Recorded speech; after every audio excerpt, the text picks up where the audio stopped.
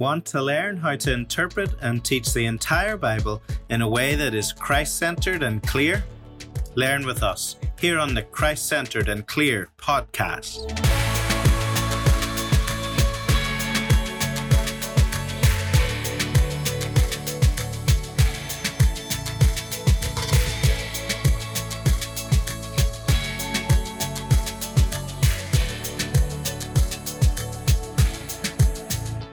Okay, so let's use that. He is complex. Let's talk about, is he good? Is he bad? I know John and I have a friend who's really close with our brothers, who's really, really sharp, who at one point wondered if we'll see Samson in New Creation. I think we have a good answer on the Bible, from the Bible to answer that question, but let's jump in there. Is he good or is he bad? Peyton, maybe let's start with you, given that Sure. John and Jeff have already thrown barbs back and forth at each other. Yeah. So I can't get over, from just Judges, I can't get over chapter 13, set apart from birth. And then even in chapter 14 with this whole, hey, go get her, she's right in my eyes. But then verse 4 being said, hey, this is something that's from the Lord. And then at the end of chapter 16, how he cries out for mercy and cries out for the Spirit once again. And the Lord grants his prayer and uses his death to bring about at least a partial salvation of Israel from the Philistines, to at least say there are redeeming qualities to Samson. Then when he fast forward the New Testament and he's included in this role of men and women who have faith in the Lord, not perfection, not perfect moral purity, but faith in the Lord. I have a hard time saying Samson's all bad. So I know a lot of times people will say, these are broken, disgusting people that God uses for a specific purpose. Okay, there's some sense in that, but they are saviors, right? Like these judges are saviors. And so I think John said a mediating position. I'm the same way. I can't say he's good because there seems to be some pretty clear immorality and breaking of the Nazirite vow. But because of textual clues in Judges, and especially what we see in Hebrews 11, I don't think we can say Samson's like completely evil, bad, awful, and just happened to get the hookup and get to save Israel. All right, who wants to go next? Oh, okay, I'll go for it. I've been giving the heads up. Well, this is kind of probably going to be a little bit boring because we might actually agree more with one another than we might have thought. But he's clearly a man of faith, and Hebrews 11 tells us that. And he's clearly a deliverer, raised up by God, who will begin the deliverance, that key verse in chapter 13, verse 5. And the fact that the Spirit rushes upon him, and so even in some of the killings of the Philistines, that's all part of his delivering work. So he's not all bad. God is working through him to deliver, to rescue at various points in the narrative. So in that sense, he's a man of faith who trusts God and seen in the biggest way at the end of his life. But, as been said, he's deeply flawed at the same time. And I think as well as the Nazirite vows being highlighted and broken, I think one of the main ways I go he's flawed is because how, I think, and it has even been mentioned, how Samson is a picture of Israel. Because Israel do evil in their own eyes, and that doing evil in their own eyes, and the links with the eyes throughout this text is very interesting, just to show Samson is like Israel, who in chapter 14, it's the emphasis, he sees this daughter of the Philistines. He saw her, he wanted her as a wife. So that, to me, that's a flaw. The same, as been mentioned, the prostitute, could have just mentioned he went in there, but the fact that he saw a prostitute, the seeing, he is doing evil in his own eyes. And the whole narrative of the book is Israel is doing what is evil in their own eyes. So he is like the Israelites. In fact, I think in chapter 15, he's like the Philistines as well, in retaliating. So he's not a perfect hero. He's flawed like Israel. Israelites like the Philistines, and that's picked up at various points in the text as well. John. Yeah. So Jeff, what do you make of 14:4? How do you interpret 14:4? Oh, well, I interpret it as it says this was God's, did not know it was coming from the Lord, and so he is going to be used as an instrument to defeat the Philistines. And yet God is working through the actions of sinful people, like he does, well, as we see, we point to Jesus, but yeah. Peyton, do you take 14:4 to be talking about the Lord being the one who's seeking the opportunity, or Satan? I mean, Samson. That was a slip. Wait, say that again. 14:4. Do you take he, the pronoun he, as a reference to the Lord seeking the opportunity against the Philistines, or Samson being the one seeking the opportunity against the Philistines? Samson. So you take it. So you guys disagree on that. You take it as Samson is being strategic here in taking a Philistine wife. So I'm at least open to that. I mean, I'm not going to drive a stake super hard in the ground. I'm just at least open to that. And as you alluded to earlier, the small minority of commentators and theologians that argue for a positive view of the judges, especially Samson, that's a place that they go to. So I'm at least open to it. They go to, so they'll say that that's Samson, and then they'll say that the prostitute at the beginning of chapter 16 is Samson basically doing like the Israelite spies did with Jericho and Rahab. That's right. He's going to stay at the house to get as reconnaissance or whatever, but he's not going there to pay for all the services, so to speak. What do you say about the pronoun in verse 4? Yeah, I tend towards Jeff's interpretation because of Lord is the closest precedent or whatever, antecedent. I can't remember 9th grade English too much, but mainly because of the context of this whole idea of doing what is right in his own eyes. Yeah, sure. And so I see it as the Lord is using this sinful, broken vessel despite his best efforts to not be used of the Lord.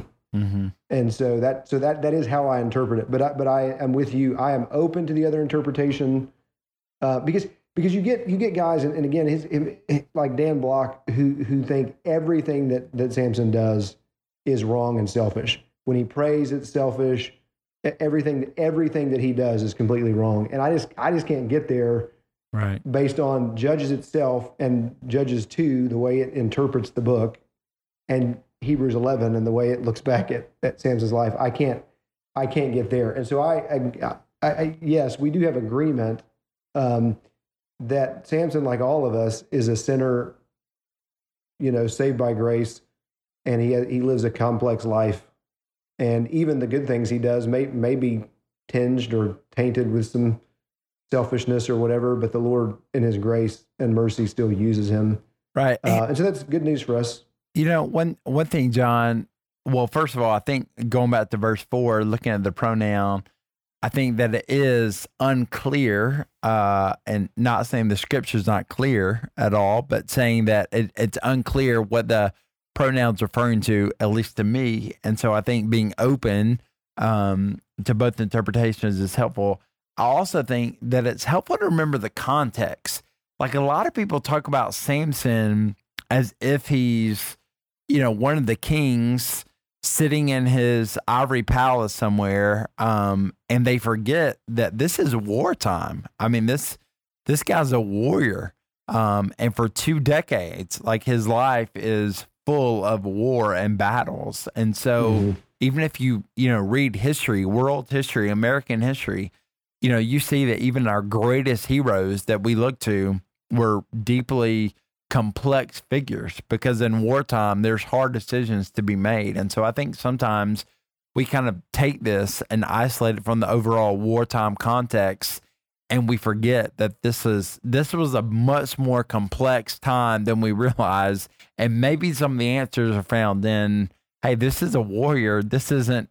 We can't say, is he good or bad as if it's that easy, black or white.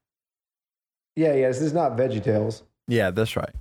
Well, I mean, they didn't capitalize he in the translation, so it obviously can't be referring to God. You John, want to unpack that? no, I'm gonna let that stand on its own. John, those that would see almost everything as him being almost all good or all good, so they would claim he doesn't. So with the prostitute, he doesn't actually sleep with her. With the touching of a dead thing, that's just because he's seeking to find this foothold. Basically, they have explanations for all that. I think the only thing that they would say that he's flawed in is that he lets Delilah wear him down. Mm-hmm.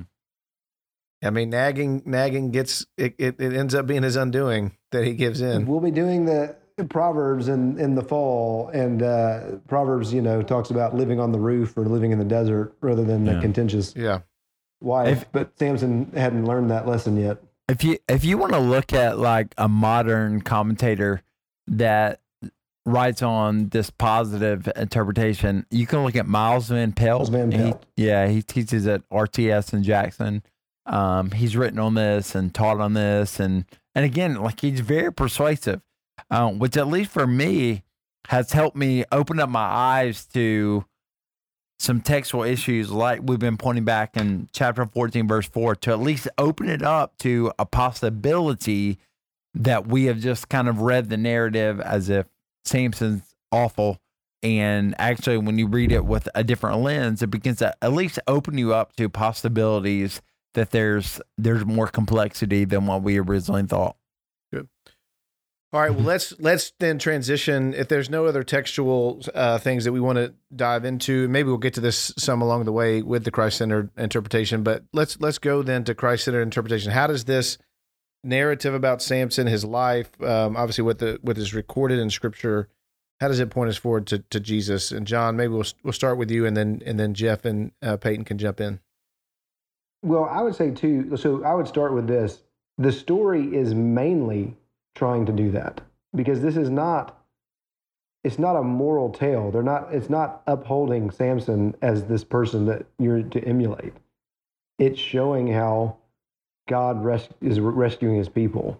And so it's not what's happening in Judges, which is, again, this is how it points to Christ, is that you go from basically generals who are leading armies, and they're doing it in complex and varied ways, and it's Gideon's whittling the army down and all these different things. But you're going to go from these unlikely saviors and these unlikely ways to like one guy. There's no army here.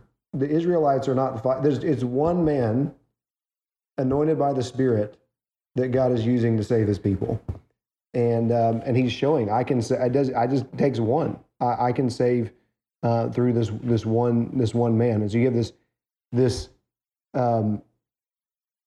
miraculous birth foretold by an angel of a Savior, a man who's anointed by the Spirit, who's betrayed by his own people, handed over to the Gentiles, betrayed for silver by the person close to him, arrested, blinded, mocked, and then in his weakness and suffering, he crushes the heads of his enemies, and God gives him the greatest victory in his death.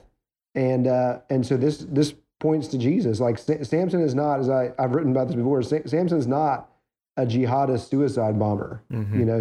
He does this willingly. And Jesus says, nobody takes my life. I'm laying it down. Jesus was blindfolded. He wasn't blinded, but all the same things that happened to Samson happened to him. He's arrested, handed over, blindfolded, mocked. And then in his weakness and suffering, he crushes his enemy's head and gains his greatest victory. And so yeah, I mean, Samson points to Jesus because it shows how God raises up a Spirit-anointed deliverer. And now Samson's flawed, and Samson, dies for his own sins. Jesus dies for our sins, but he definitely points. There's not a one-to-one correlation. There's a type that escalates and is fulfilled in Christ, who has all of the good aspects of Samson and none of the bad. Jeff, Peyton, add? It's everywhere in the text, pointing to Jesus, and this is where you can do this in one sermon and show how. But you could do 4 sermons in each chapter because there are links to Jesus in every chapter. From chapter 13 has been mentioned. I mean, this is as close to the nativity story that you can get. Mary, the angels, the predictions of miracle birth. In chapter 13, even the angel of the Lord again appearing. There's ways you can tie it to Christ. To chapter 14, you've got, I think, then the mystery of God's salvation working through this God's Spirit-filled man to bring deliverance. And working behind, I think, even the sinful actions of humans in my mind, and how that ultimately points to the cross in chapter 14. We see Jesus in chapter 15, handed over by his own people, and Samson willingly is bound and tied up. And it's all pointing again to Jesus, our deliverer, till the final chapter 16, which is just remarkable how through his death he conquered more than even during his life, as it says. His arms are, just to go and maybe some different things, and that John said, his arms outstretched as he's delivering, tortured, publicly displayed, everything, humiliated. The humiliated, the whole. I mean, it's it's it'd be very hard for somebody who doesn't want to preach Christ from the Old Testament to not from the narrative of Samson, because it's everywhere and it's so obvious. It's great. Amen. Peyton? That's so good. Yeah, I mean, these guys, Jeff and John, are saying exactly right. I mean, the whole narrative from chapter 13 through 16 is a precursor, a foreshadowing of what we're going to see in Jesus. I mean, through, the announcement of a child to be born, being set apart, the coming of the Spirit we see in the baptism of Jesus, all of that. I think the only couple things I would add that you can do, because I get it, when you're preaching through a book, sometimes, especially when you're getting toward the end, you've kind of done sometimes the same thing, and so you're wanting some variety. So obviously you can preach Christ from contrast here. I mean, you can set up the ways in which Samson is somewhat of an anti-savior. He himself needs a savior, right? Like you can set that up. I think another thing, though, that you can do, depending on what setting you're in and depending on the appetite of your people, is you can link this with a long line from Genesis 3 with the promise of a seed to be born of a woman, and link it all the way through, whether it be the Spirit rushing on David and him defeating the Philistine giant. I mean, there are several places in Scripture that we see the same type themes, and I think sometimes, not every week, because you don't want to preach, every story and every sermon.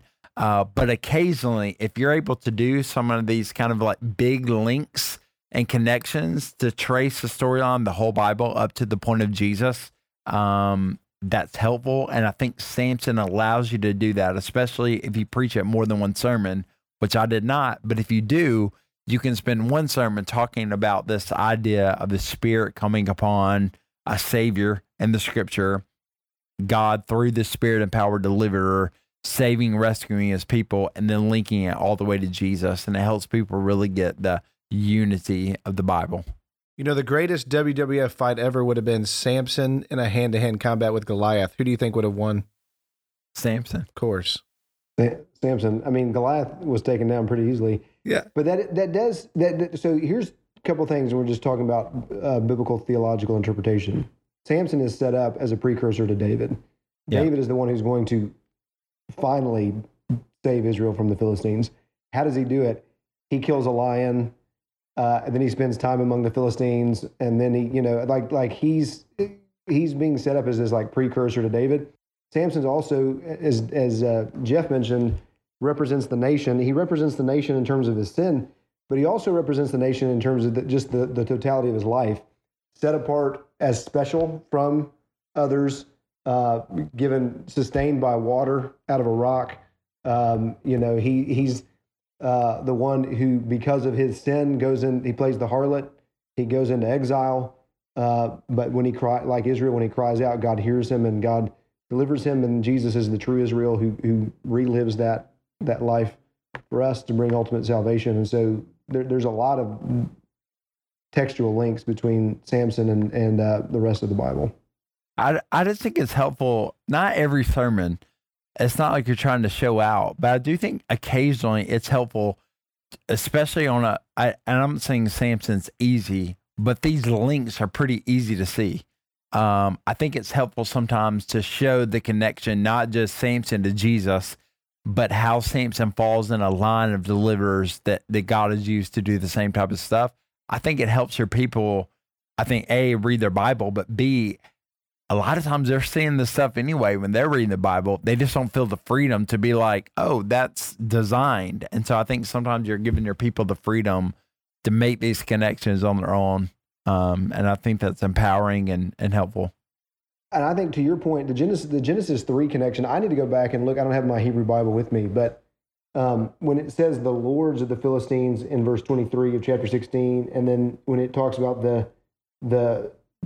him pushing out the pillars, right, and then that the house fell upon the lords and upon all the people. I don't know if that would be the Hebrew word head, but there might even be a textual link to Genesis 3 and crushing of the heads of the Philistines. Heads figuratively, like the heads of state. Well, I don't have my Hebrew Bible either, so I left it at home by my bedside table. Well, I've got mine hidden in my heart, so I can tell you we can work through that some. So my children are reading mine.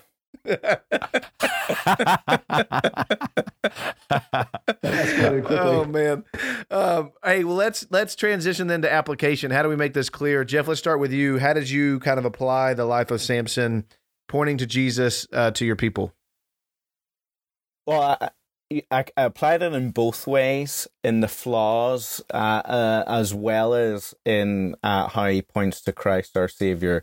So you can see if he is like Israel and we're like Israel, we're like us, we have flaws. Whether it is just, if you go into chapter 14, rejecting God's commands, like the Nazirite vow that he had, rejecting, disobeying parents, who you should marry. You can get into, I think, specifics on this, on the flaws, to chapter 15, ways that he was like the Philistines as well, and retaliation, tit for tat, anger, possibly. I think some of it was a just working out as well. But his flaws are flaws that we've all had, and then even chapter 16, whether it comes to flaws over sexual sin, living for lust, living for love of Delilah, and letting that be your idol.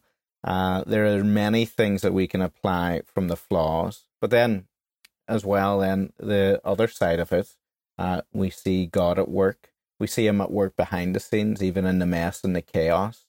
So God's plan is unfolding even behind it, and that can be comforting for people whenever we see that in the narrative in chapter 14, even if we have a wayward child, like Samson's parents might have been worried about. There could be something else that God will bring about. Later on, you've got pointing to his sovereign plan. We may be in despair, but God can bring it about. And so a lot of things that we're flawed like Samson, but we can trust God to bring about his own purposes and see Christ in it, and let that be the motivation for us. That's some thoughts from across the whole narrative. Mm-hmm. Peyton? Yeah. A couple things I did is, because as we talked about earlier, this is the first instance we see that the people are not crying out for help. To just kind of set the message of up as, kind of the numbing nature of sin, that the more and more that you give into sin, that the less and less it bothers you, and the less and less you even see your need for help, for salvation, for rescue. And so letting that be a warning. I talked a little bit about, I think Jeff said, kind of going against the commands of God, which I totally agree with. But also there was a sense in which Samson was designed for this fulfillment of the Nazirite vow, of the salvation purpose. And it seems in the text that he goes away from that design often. And so throughout the text, I would bring up some ways that we often, in our sinful rebellion, go away from the design of God, kind of using the, Jimmy Scroggins' 3 circles, walking through the gospel in that way. And then I kind of alluded to this a minute ago, but when I preach a sermon, I often use this text as a way to apply to our people. Hey, here's a way that you read the Bible. Here's a way that you read the Old Testament. And again, I wouldn't do this in every sermon, but I think sometimes people are really helped when you show them some of the things that we're talking about. Like, hey, do you notice the repetition of the Spirit of the Lord? Do you notice some of these things? And then trying to help them think theologically, Bible theology, but also like the biblical theological themes in Scripture, helping them to see that. So I took time to do that as an application, which again, I don't recommend doing it every sermon, but in this text, I did. Jon, you want to jump in? Yeah, so I approach this looking at the whole narrative and looking at how these little compromises along the way led to a big disaster at the end. And so I set up the sermon talking about a pastor when we were growing up in our hometown, who was at his dream church. Everything seemed to be going great. And he threw away his ministry and his family because he had an affair with his wife's best friend. And when he was doing some counseling afterwards with some of the pastors in our hometown, he said that the moment that he knew that he was in trouble, in terms of nothing had happened yet, but they had got a motorized scooter or something, and they were, him and his kids and this best friend and her husband were over, and his wife's, and they're all out there hanging out and having a cookout or whatever, and the kids are riding it up and down the street. And then he says, "Oh, it's my turn," and so he jumps on the scooter, and then the wife's best friend says, "Well, hey, can I ride too?" And he's like, "Sure, jump on." And so she jumps on the scooter, and then he said as soon as she put her hands on his waist, he thought, "Oh no, I like that, and that's not good." And they rode around the block and ended up again starting an affair and everything. And he said, I mean, there was not one person, like her husband. I mean, her husband was watching that. This guy's wife was watching that. There was not one person who watched them riding on the scooter who thought, "Oh, they're going to have an affair, and he's going to end up destroying his ministry." It probably was unwise, but it looked seemingly innocuous. And so I just talk about how, scooping honey out of a dead carcass may not, at the grand scheme of things, look like a huge issue. But he is violating, he is compromising his vow. It's showing these small compromises that lead to an even greater one. And so I just talk about, are there patterns in your life that you're setting up right now that you can explain away and that you act like are not that big a deal, and that look seemingly innocent, but you really should hear the Jaws music in the background that you're in real danger here. And it's progressing to somewhere where it's going to cause some real havoc. And so I just talk about, teenagers, if your parents are warning you about some unwise situation that you're in and you blow it off, they don't know what they're talking about. Maybe you should hear the Jaws music, or you think progressing with your boyfriend or girlfriend is not a big deal, or, you husband or wife become obsessed with fitness and making sure, losing a bunch of weight and taking pictures of yourself and post them on Instagram, and you like the attention you get at the gym, and all those things in and of themselves may not seem like bad things or a big deal, but they could add up to a really, big deal that causes you to lose the respect of your children and your wife, blow up your family, blow up your ministry. And so you should just be aware. So Samson was on this slide, and it ends up, with him blinded and humiliated and everything. But even if you have messed up like that, God is still gracious, and there's no condemnation for those who are in Christ Jesus. And so run to the Lord for mercy. But I did talk about, just to cap this off, to Peyton's point about the people of Israel not crying out. I think you can pair that with Samson, who I think one of his main sins was presuming on God's grace and mercy, because I have to be, the text doesn't say this, so I'm just using my imagination. I'm convinced that he doesn't think when his hair is cut that it's going to cause any trouble. There's no way that he's too stupid to realize that she's going to cut his hair off. And so I think he's just presuming that God's just always going to be with him and God's always going to operate in that way. And I think we can fall into that pattern too. It's easier to ask for forgiveness than to ask for permission, and those kind of things. And I think it's a danger. We don't need to presume on God's grace. Sometimes his grace looks really harsh in the moment. And it was, people say it wasn't until his eyes were put out that he finally starts doing what's right in the eyes of the Lord instead of doing what's right in his own eyes. And I think that's instructive for us. Yeah, I think I think I point this out in my sermon that he starts to he begins to believe that his power is his. He's not relying upon the Lord. Yeah. I love I think it's Luther, somebody talks about the severe mercies of God as kindnesses. Mm-hmm. And I love that idea, these severe mercies that are kind. And it does provide a highlight and a contrast, type, anti-type. Jesus is the sinless one who bears our sins so that we can become the righteousness of God, which is why I love the picture of, Samson needs the tomb of his fathers.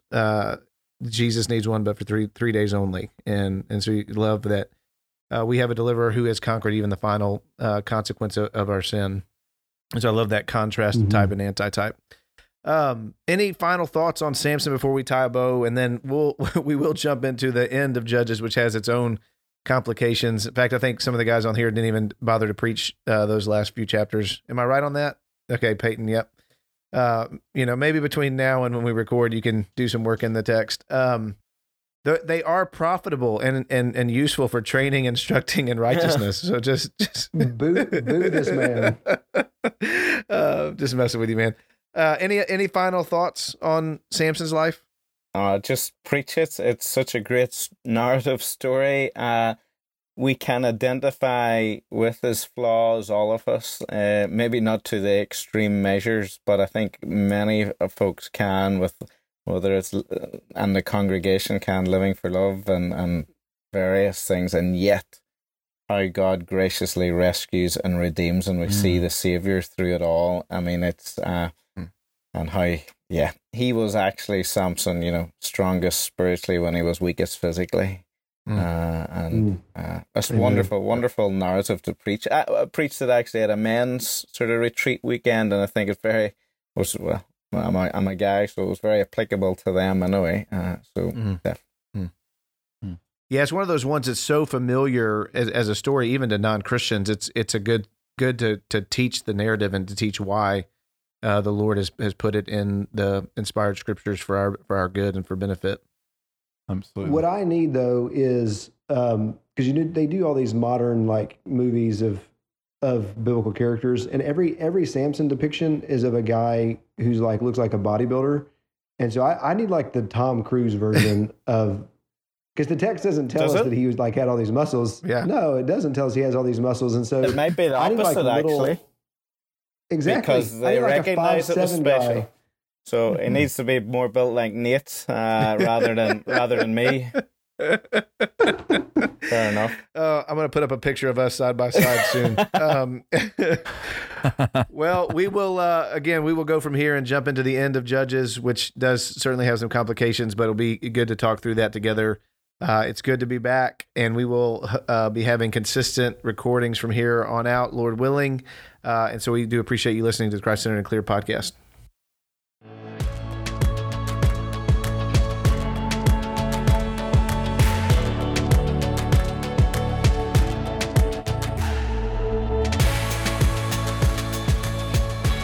Thank you for listening to the Christ-Centered and Clear podcast. If you have questions or topics or texts you would like us to consider for future podcasts, please contact us at christcenteredandclear@gmail.com, and please visit us at christcenteredandclear.com for more resources.